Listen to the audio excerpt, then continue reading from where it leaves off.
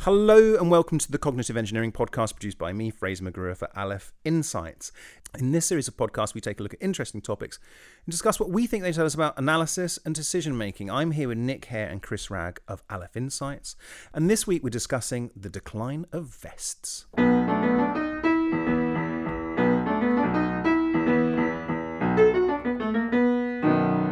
Nick, are you wearing a vest? No. Chris, you wearing a vest? Well, sort of, but we can come on to that. In a way, you sort of are, and as am I. Come on to his vest. Yeah, exactly. But in those, in the usually understood vocabulary meaning of vest, I'm not wearing a vest. No, none of us wearing vests, really. Nick, why aren't we wearing vests or bowler hats, for that matter? Right. So a few related observations that illustrate the phenomenon that I think we want to discuss. Right. Firstly, there are no vests.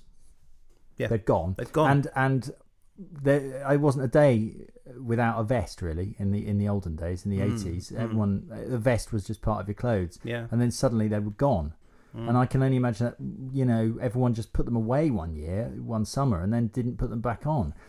Relatedly, when I was a kid, I used to get the train in from South London to my nursery with my mum to the nursery, which was near where she worked.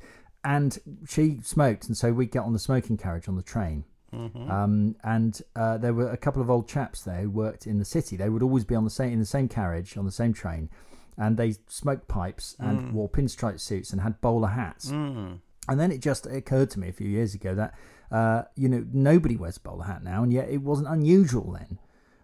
It wasn't totally weird to see people in bowler hats, which means that at some point someone put down their bowler hat and didn't pick it up the next day. I don't think that's what happened, but anyway, keep going. But we'll get on to what might be driving this strange behaviour.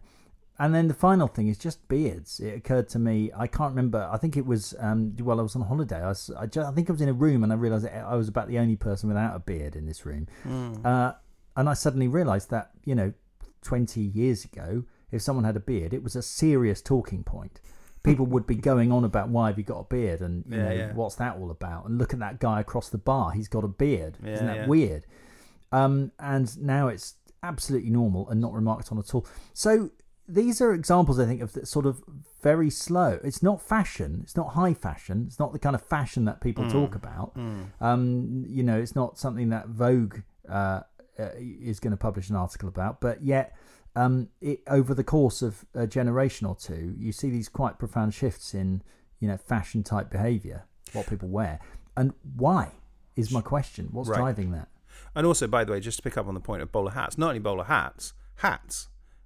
Well, what about baseball caps? Well, hold on. I mean, they're still far less. So there was a time where you wouldn't be complete. You wouldn't be dressed without going out with some sort of headgear. If you look at Pathé News footage of the Cup final from 1953 or something, everybody's throwing their hat in the air when they score. Although with baseball caps, certainly in the States. In America, I mean, it's very, very common. I think it is more normal to sort of wear a hat all the time. It tends to be a baseball cap.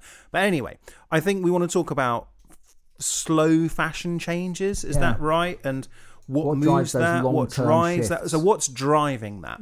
How we can think about what is making people make different choices now than they were making 30 years ago.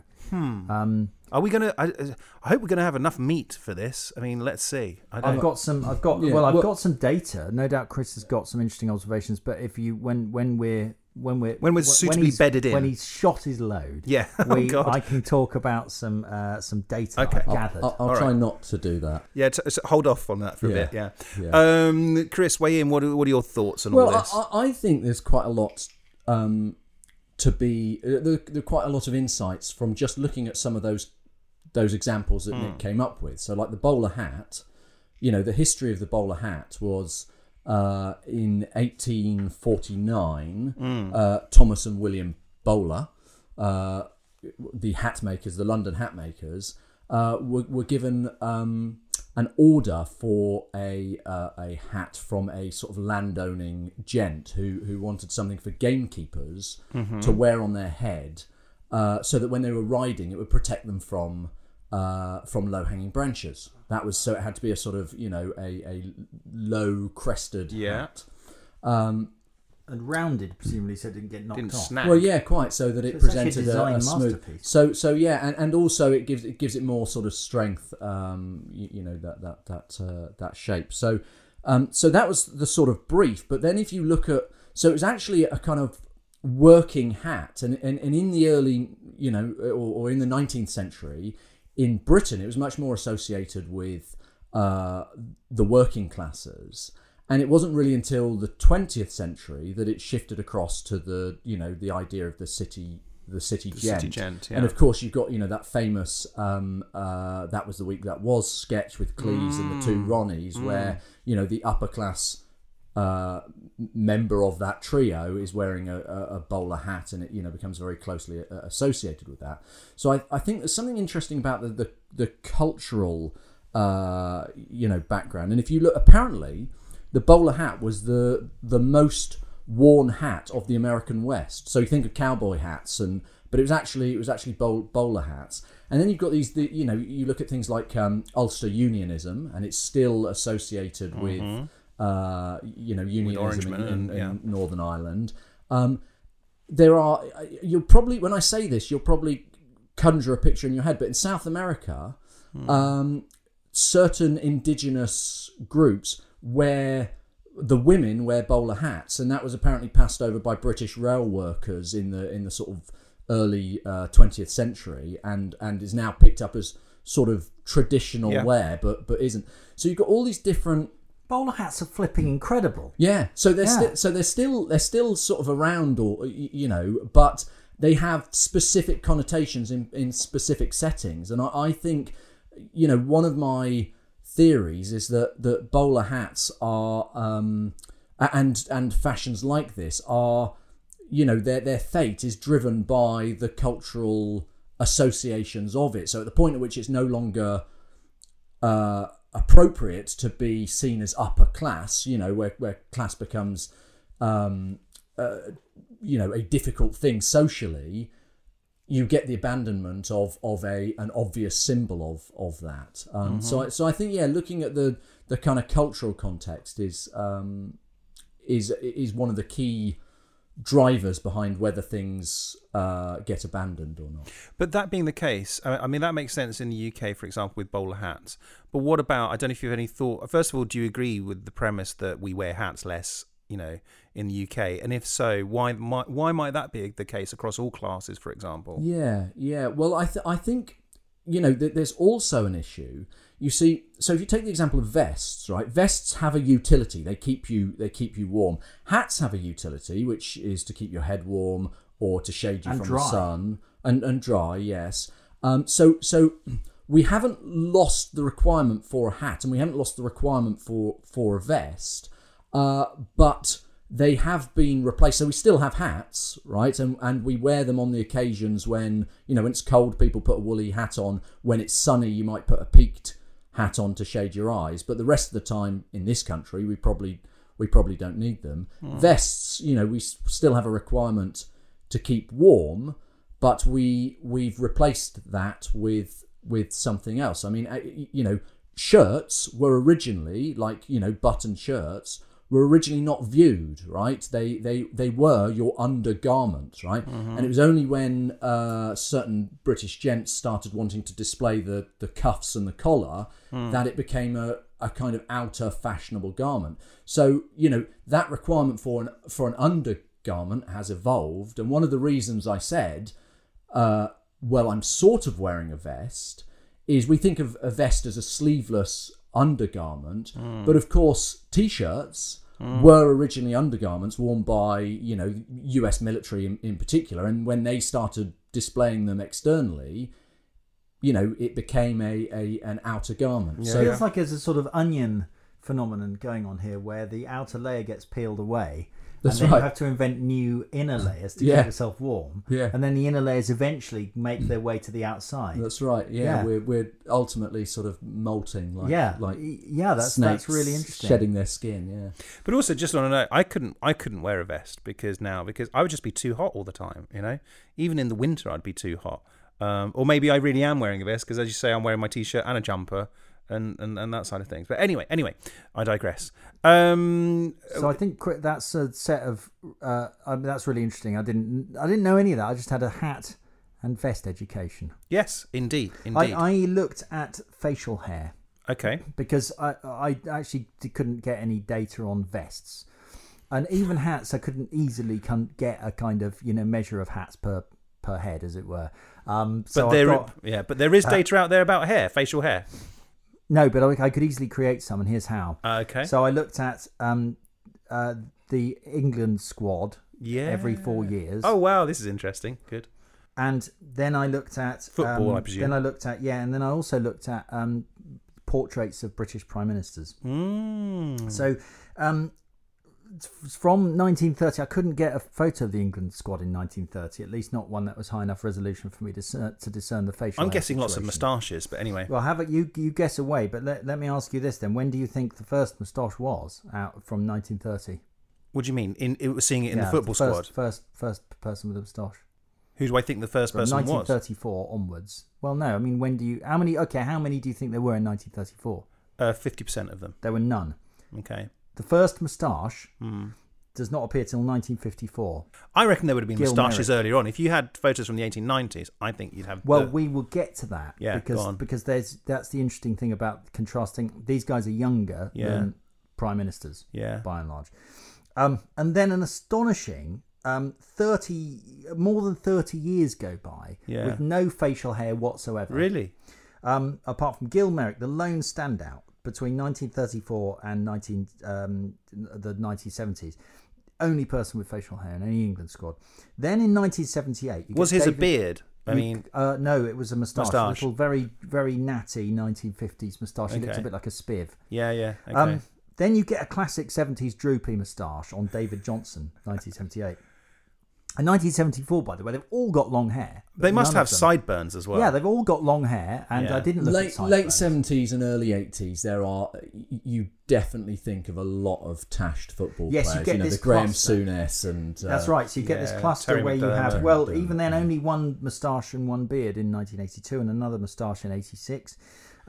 David Seaman's famous moustache makes an appearance in the late 90s.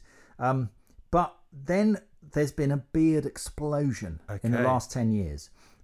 So in 2014, being rather generous with the term beard, some might call it just thick stubble, but you've got 2 in 2014 and then 4 in 2018. And the last Euro squad, again, 4 beards.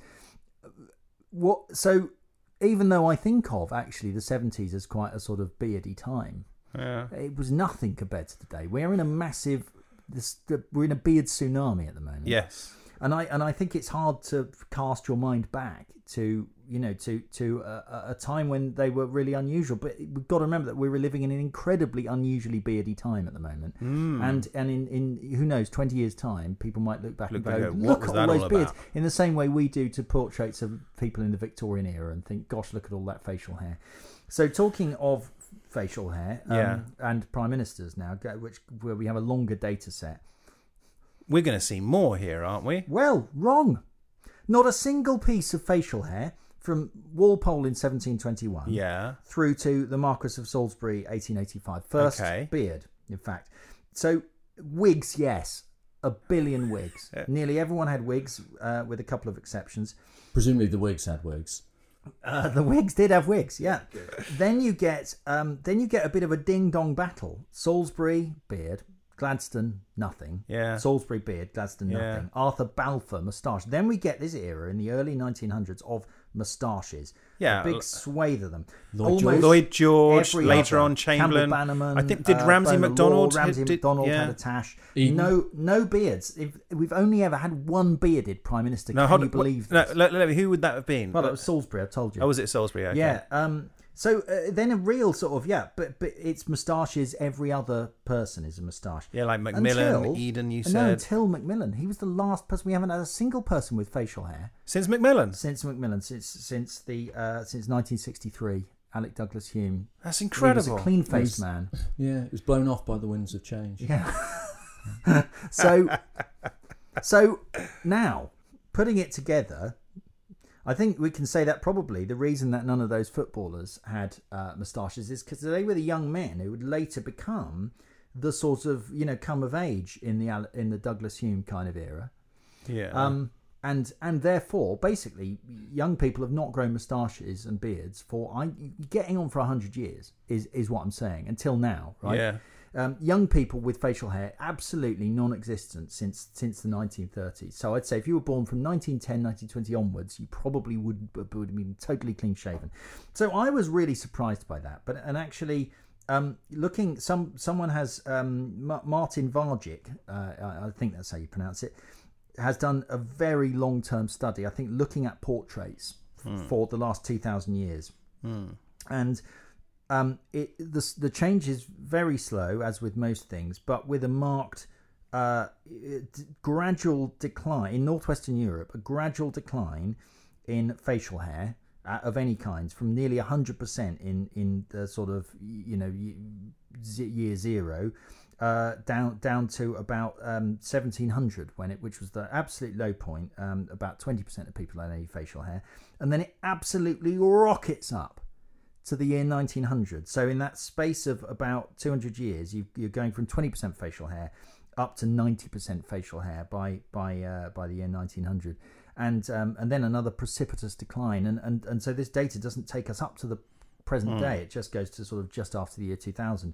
But I would think that would be that would show a marked rise again. So in general, slow movements, but with some very marked peaks. But they're very, we're talking about long-term cycles. It's not the matter of 20 years, 30 years. We're talking 100-year cycles in facial hair here. So this is brilliant. This is interesting. The question is, why? Is that the question? Do we want to explore that, or is there other stuff we want to talk about? Yeah. Well, what drives this stuff? I've got a few general observations about the kinds of variables we might be looking at. Before we do, Chris, anything to say? Well, I mean, it kind of bears out my own personal facial hair history a little bit. Okay. Because it was definitely the case that when I was first able to grow facial hair, nobody really had facial hair. There was experimentation with sideburns, so that was definitely something.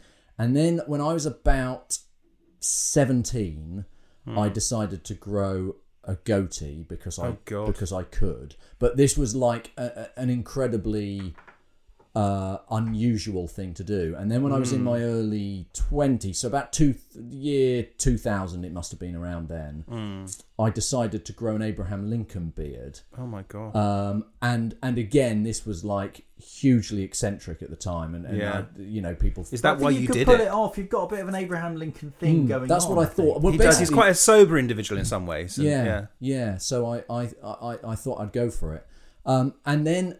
Well, wait a minute. What were the results of all these? Let's just talk through what happened with the goatee. The goatee was pretty good. The reason I started growing the Abraham Lincoln beard was because I'd noticed when I was sort of in my stubble, I'd noticed like this patchy gap developing, and I was like, "What's that all about?" Mange. I'd better see what happens here. So I grew it, and it turns out it was an early grey patch. Oh, so I had this little 2 grey stripes in my Sounds quite distinguished. Yeah, that's what I thought. But the whole Abraham Lincoln thing, did you shave your upper lip? Yes, it was literally the jawline. Not a chin strap. Yeah, it went round the. Yeah, that's right. Oh, that's interesting. And and then what? Because I too attempted to grow a goatee because a girl I fancied said she liked them. It was a failure. It was a terrible failure. Failure on all fronts. I've got quite fair hair, so it would have taken a lot of work, I think, and even then it wouldn't have been. It wouldn't have been good enough for her. No, I think she was looking for more of the kind of Cypress Hill hard man kind of goatee, and I would never have been able to pull that off. No, I don't think so. No. So after the years of enforced celibacy because of this beard, I then realised it was folly. No, basically I sort of got rid of it at some point because it was just a pain to maintain. Manage. And then I noticed, I don't know, let's say 5 or 10 years later, the hipster beard explosion. And so, I was probably single-handedly responsible for that. Yes. Well, can I also throw this into the mix? I don't know if you noticed this, Chris, because we both worked at the Ministry of Defence at the time. But of course, we also had a lot of people who deployed to Afghanistan where you were supposed to grow a beard so that you could look like a real man in front of the local Afghans. Right. And actually, I think the first beards and moustaches I remember being aware of were of people who'd been out there in Afghanistan.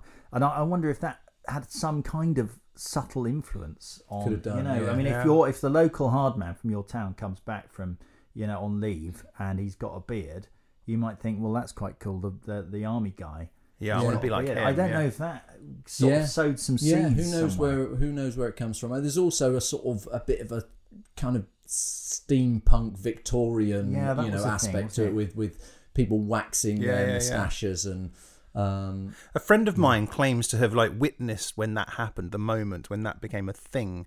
Let's say it was 10 years ago, for example. He said that what happened was at Glastonbury that there was one or two people were doing exactly that. And that sort of all the people who went to Glastonbury then sort of came back to wherever, Shoreditch and wherever else, and they thought, that was a good thing. Let's, do all sort of waxing, like that ultra, that high hipster look. Yeah. So that's his theory. I'm not sure I completely agree with him, but yeah. I feel we've sort of gone quite deep into beards here. So I think the interesting. So I've isolated a bunch of different types of variable, not specific variables.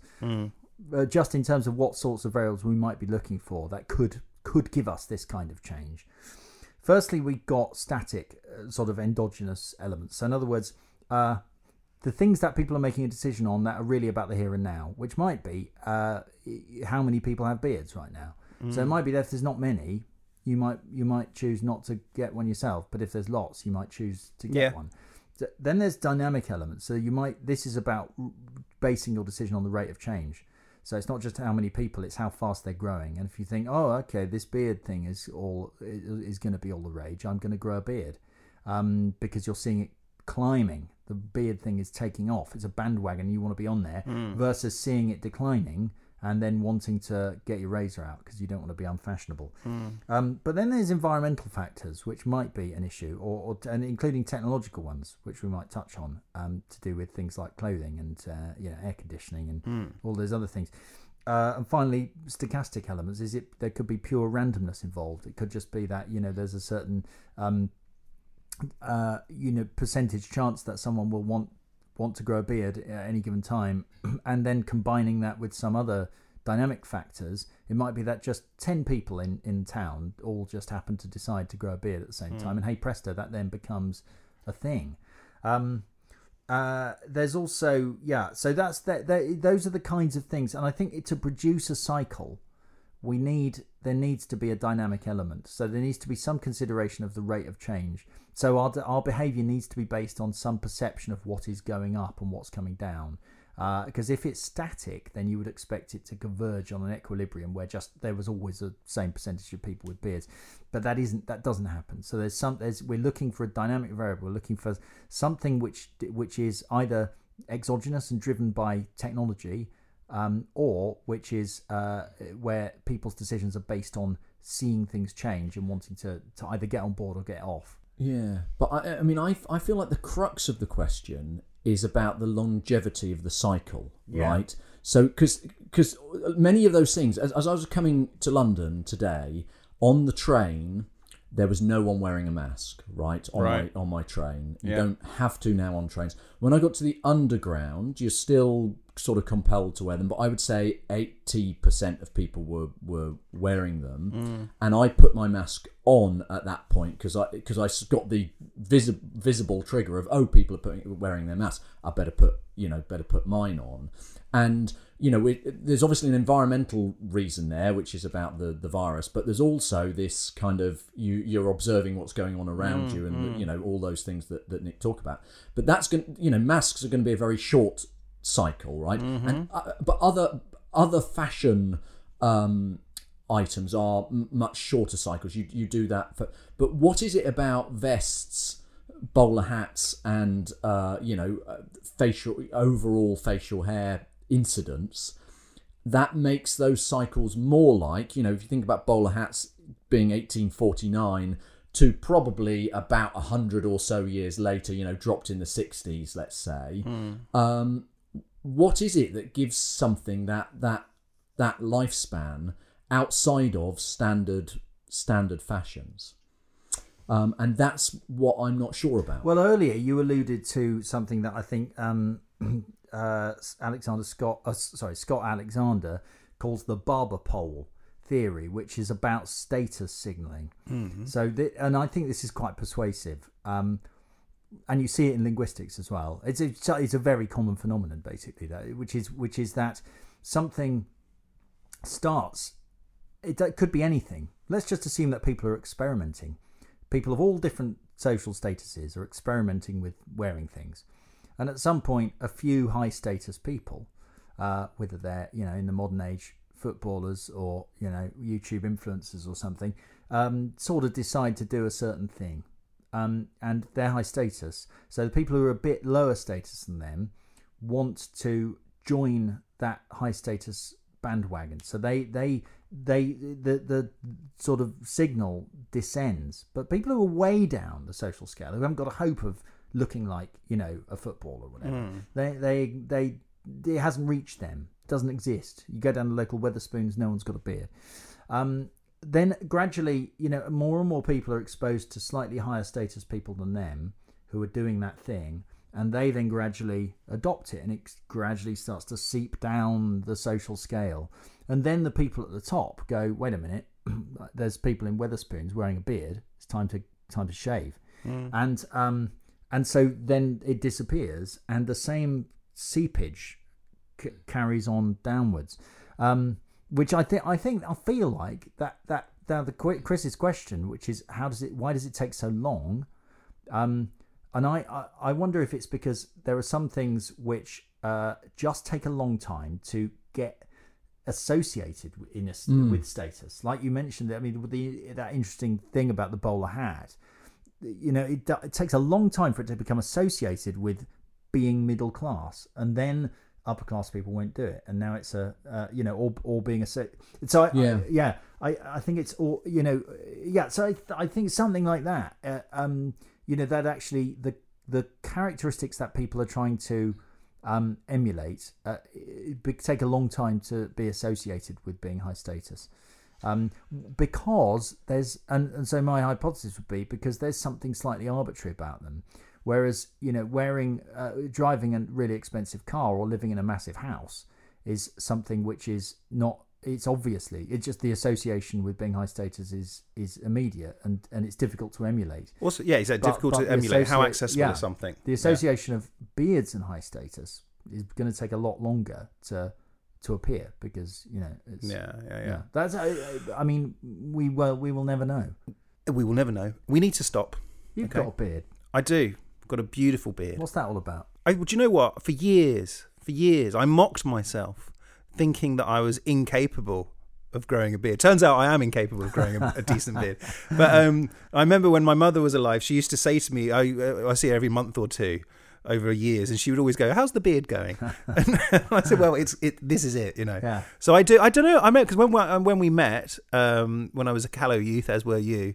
No beard. Now I got a beard, and I think just one day I thought, I'll try it out. You think that's what you thought, but really you thought, I want to look cool like those hipsters down at the artisan shop. And I can't help but feel that it's sort of there's a correlation with a lack of hair as I've got less hair on top, like put more down here. And I always thought, the tricky bit would be the sides. I've never been able to grow decent sideburns, and I think the answer is still the same. It's not basically that optical illusion, aren't you, where you can turn the face upside down. And I can tell you the next coming hair trend because I saw loads of people with it. Well, a significant number. Well, actually, let's make this our question to finish off on. Well, I mean, okay. So what's the new? What's next? New bowler hat stroke facial hair stroke vest. Yeah. Okay, just in the next couple of years, I anticipate seeing a lot more men with a full beard and shaved sides of heads, and then a sort of little ponytail thing. Oh, really? Yeah, that's the. And what is your prediction based on? I've seen it now in a few places. Yeah. And so describe again. So a beard, but then shaved and then the side of the head, and then the top of it sort of pulled back into a kind of ponytail. So you look a bit like a Nordic, how you might imagine a Nordic warrior to look. Or a that's kind of what what do you call them? Dispatch riders, not dispatch riders. What's the word I'm looking for in London? Who cycle around? Couriers. That's a kind of a courier look as well. Yeah, Is it? yeah, kind of. But that's kind of going back to 80s almost goth metal type thing. But okay, Yeah, a little bit. all right. Yeah. So that's your Or prediction. perhaps just the 880s Viking type thing. I think that's what they imagine anyway. Yeah. I don't have a prediction, but I did have a prediction in the past, and it came true. Oh yeah. Which was, I remember watching Peaky Blinders. Okay, the popular was BBC, still BBC program, and I thought, you know what, we're going to see a lot of those baggy cloth caps. Yeah, I hate them. Yeah, I hate them, and I just don't like it because it's just so obvious where it's come from, and it's just so sheep-like, and actually that sort of slight, which Says the beardy guy. which is because I also annoyed me because Another I year's had time he'll have one of those cloth caps. but also I had a flat cap, which unfortunately I've lost, and I thought that's going to stop me now from wearing my flat cap because people are going to think I'm trying to do a cloth cap, but I'm not. But and then the other one actually, Adman. What was it called? Mad Men, where that sort of very sharp sort of 50s tight suits, small lapels, and I thought that's going to be a thing, and that became a thing. Chris, Hang on, but what's going to become a thing? well, so now that I've said I can do this, right? Yeah. That I predicted in the You've got past, to do it. I've got to do it Third now. time really lucky. I've got actually no. Well, I think I'm probably a little bit behind on this because we probably talked about that. I think Fidget baggy, spinners. baggier trousers. Baggier trousers. trousers. We're going to see that. I think that's Okay. what we're going to see. Thank God for the long-awaited death of skinny jeans. I find them a bit chuggy, to be honest. Chris.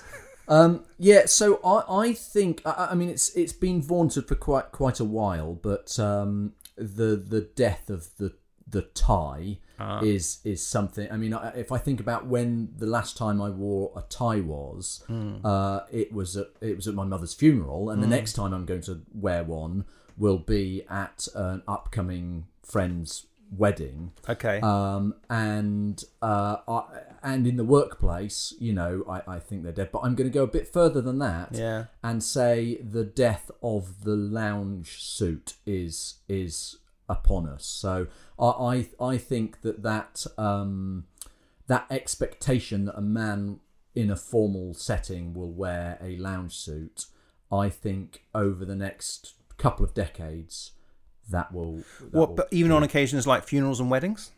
This is quite interesting because I think the one hope for anything to achieve, almost immortality is to become part of a tradition, whether that's an invented tradition or a genuine one. So there may be a place for it in traditional ceremonial type settings like weddings and funerals. But I think beyond that, 20 years' time, they'll be gone. My understanding is that formal attire simply tracks normal attire from, a generation or two behind. So no doubt Chris is correct. But I don't know about suits. I think they might be on the way back. Or it could, I mean... Because otherwise, 100 years from now... it's now no one wears one, which makes me think it's the time is ripe for the barber pole to start rotating again, and for high status people to be wearing suits and ties. Maybe. I mean, and talking about longevity, you look at the tie. That's from the 30 Years War. In the 17th century, and basically cravats kind of came from the Croatian mercenaries there, cravats, and that trend for neckwear has been up and down for hundreds of years. So that's a really long one, and I think the eventual death of that, which we're definitely seeing, is quite significant. For that's longer than all of those other trends we've been looking at. Just on a slight aside, does anything rhyme with Croat? Because I remember years ago playing a Dungeons and Dragons. Serbo Croat? Yeah, there you go. That arrives. No, I remember years ago having a Dungeons and Dragons type argument. There was a beast that I pronounced as a Zoat, and my friends said, "You idiot! It's a Zote." And then I couldn't think of an example of anything that was would make that OA sound and an OA sound. But at the time, Well, trying to find a rhyme for Croat is something you should never have a go at. As always, thanks for listening. If you've got any thoughts or suggestions for topics, you can email us at podcast@alephinsights.com. We'd love to hear from you.